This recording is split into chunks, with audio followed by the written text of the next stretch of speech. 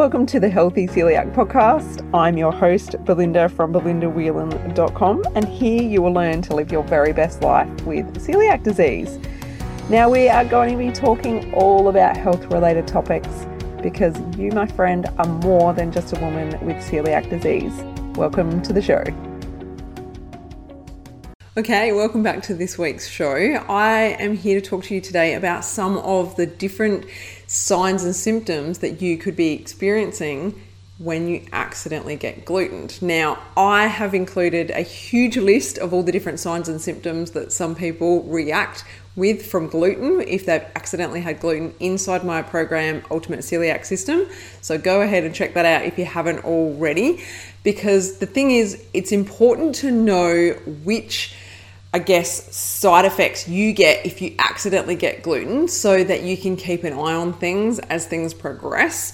Now, it is easy to accidentally get glutened, and sometimes you won't get your regular symptoms. It's very strange how the body changes and adapts and reacts differently over the years as time goes on. So back in the very early days when I would first get gluten, when I first got diagnosed with celiac disease, my main symptoms were diarrhea, bloating, headaches, brain fog, all of these normal signs and symptoms. They were kind of like the most common ones that people experience, and that's what I was dealing with.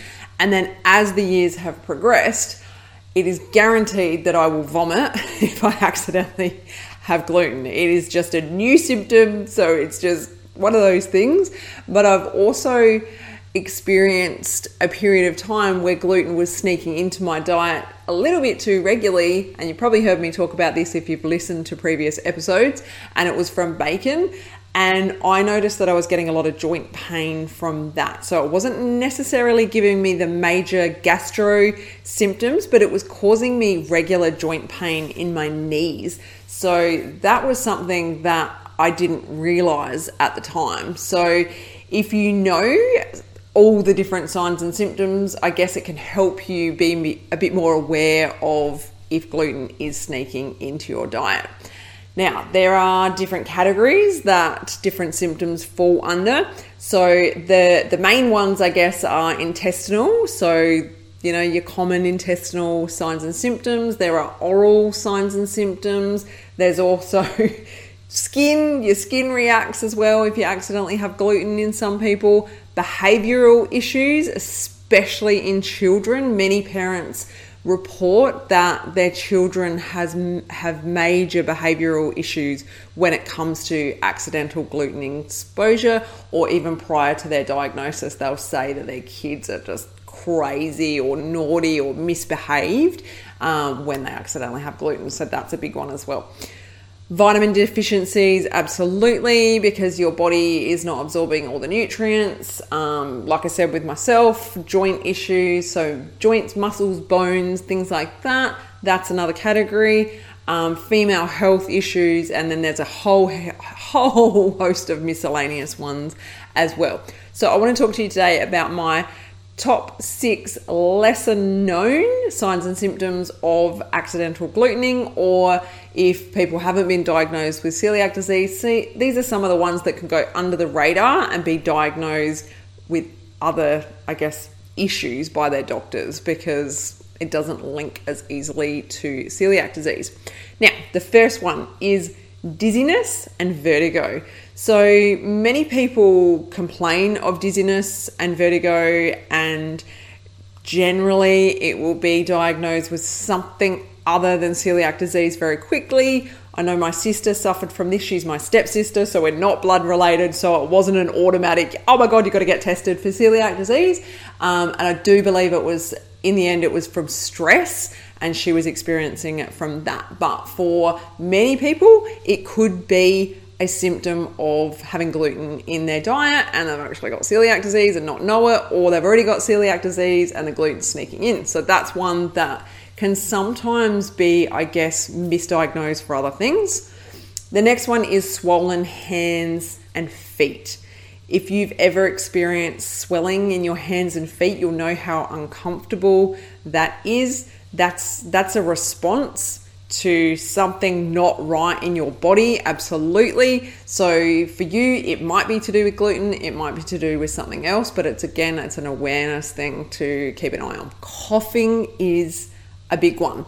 So if you have random coughing and it's not to do with an illness, you haven't got a flu, you haven't got a cold or anything like that, and it's just random coughing, it's your body trying to expel something. It's your body trying to get rid of something out of it that shouldn't be there. So gluten is a big one that can cause coughing in those of us with celiac disease. So if you just start randomly coughing and it continues for a little while, maybe a week here and there or so, you might want to look at what you're eating and just backtrack and just check that there's no gluten sneaking into your diet.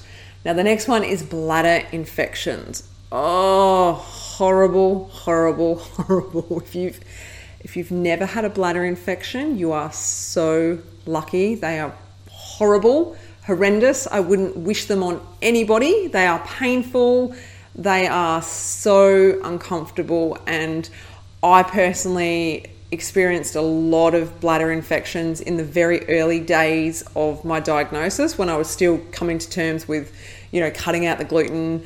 And I would find that if I did have gluten, guaranteed within a few days, I would get a bladder infection. So that was something that I definitely have noticed for myself over the years as well, when there have been those odd accidental glutenings.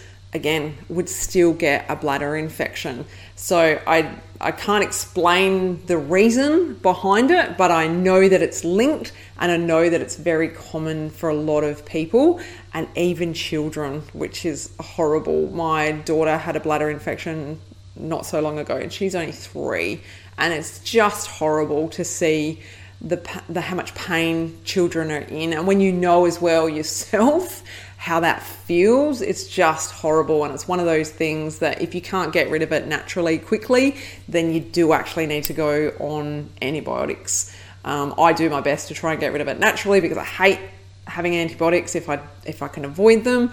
But with anything, sometimes you just got to go down that medical route and make sure that you're looking after your health, because you don't want it to lead to a kidney infection, which I've had in the past, and nasty. So yes, make sure that you go to your doctor and you get on top of it if you can't get rid of it within the first day. If you know that you haven't got on top of getting rid of your bladder infection, please make sure you go straight to your doctor and get onto those antibiotics, because it's nasty. So if that's something that you have been experiencing, please note that it could actually be linked to gluten sneaking into your diet. So keep an eye on that and make sure that, you're on top of your diet and knowing that you're eating all the right things and cutting out all the nasties and making sure that you're all over your cross contact when you're dining out and things like that.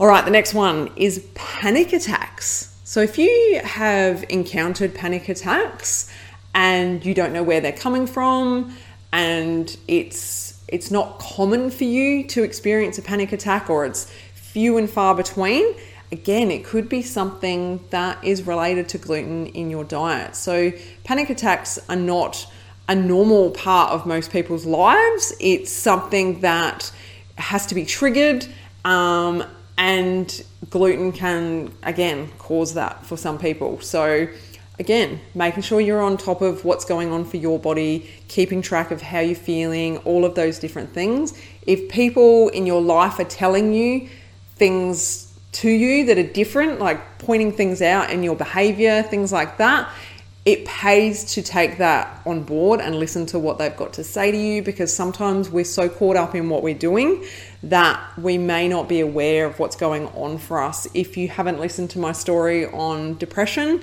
that came out of nowhere for me. Like that was a gradual thing for me to be diagnosed with depression, but it came out of nowhere that my mum pointed it out to me that she believed I had depression. So it's unbelievable that we do sometimes need to listen to the people in our lives, and the people that care about us the most will hopefully do right by us by pointing out things that have changed for us in our life. So if you do have a loved one, a family member or a friend come to you and approach you and say to you, hey, you've been doing this recently, or this has been happening, take it as it's being supportive. It's not people being nasty or calling you nasty names or anything. Please take it on board that people are there to love you and help you. So I think that's a good bit of advice that you can take from today's show.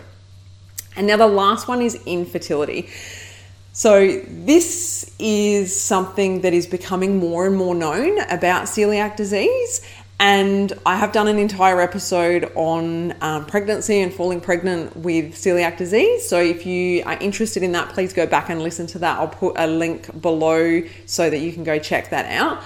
But infertility is a huge one in women that don't know they have celiac disease. So if you know you've got celiac disease and you're on top of everything and you're eating well and you're cut out the gluten, it's very less likely that this is going to be an issue for you. But this could be something that you've experienced in the past. You might have had miscarriages, or you might have found that you couldn't even fall pregnant previous to getting your celiac diagnosis. And you may have, given up on that dream. But now that you've got a celiac disease diagnosis, this could mean so much more for you. This could mean that you could actually fall pregnant now because your body is in a state that can carry a baby. So infertility for people that don't have a celiac disease diagnosis, it breaks my heart to think how many people are out there and they're not getting the diagnosis based on their doctors not picking up on the fact that they keep having issues with pregnancy and they're not testing for celiac disease. So I feel that it should be one of those top tests, that if people are discovering that they are struggling with falling pregnant or they're struggling with numerous miscarriages, these doctors need to be testing people for celiac disease and making sure that they can rule that out before they go on and get them to go on IVF and do these, all these hormone treatments and things that may or may not help them. But this should be one of the tests that get done. I guess from this show, I want you to understand if this is something you've been struggling with, it may not be forever for you now that you've got celiac disease. It may be something that you could move forward with.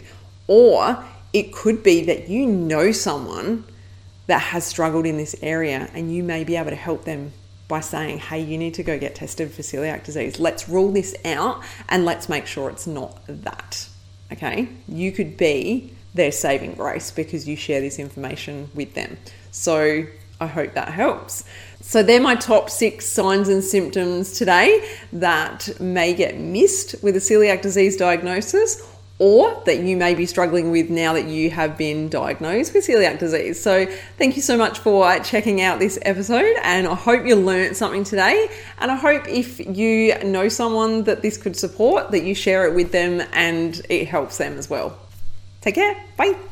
If you enjoyed this episode, head to belindawhelan.com to get yourself a free copy of my exclusive ebook, 11 Mistakes People Make Going Gluten-Free Living with Celiac Disease.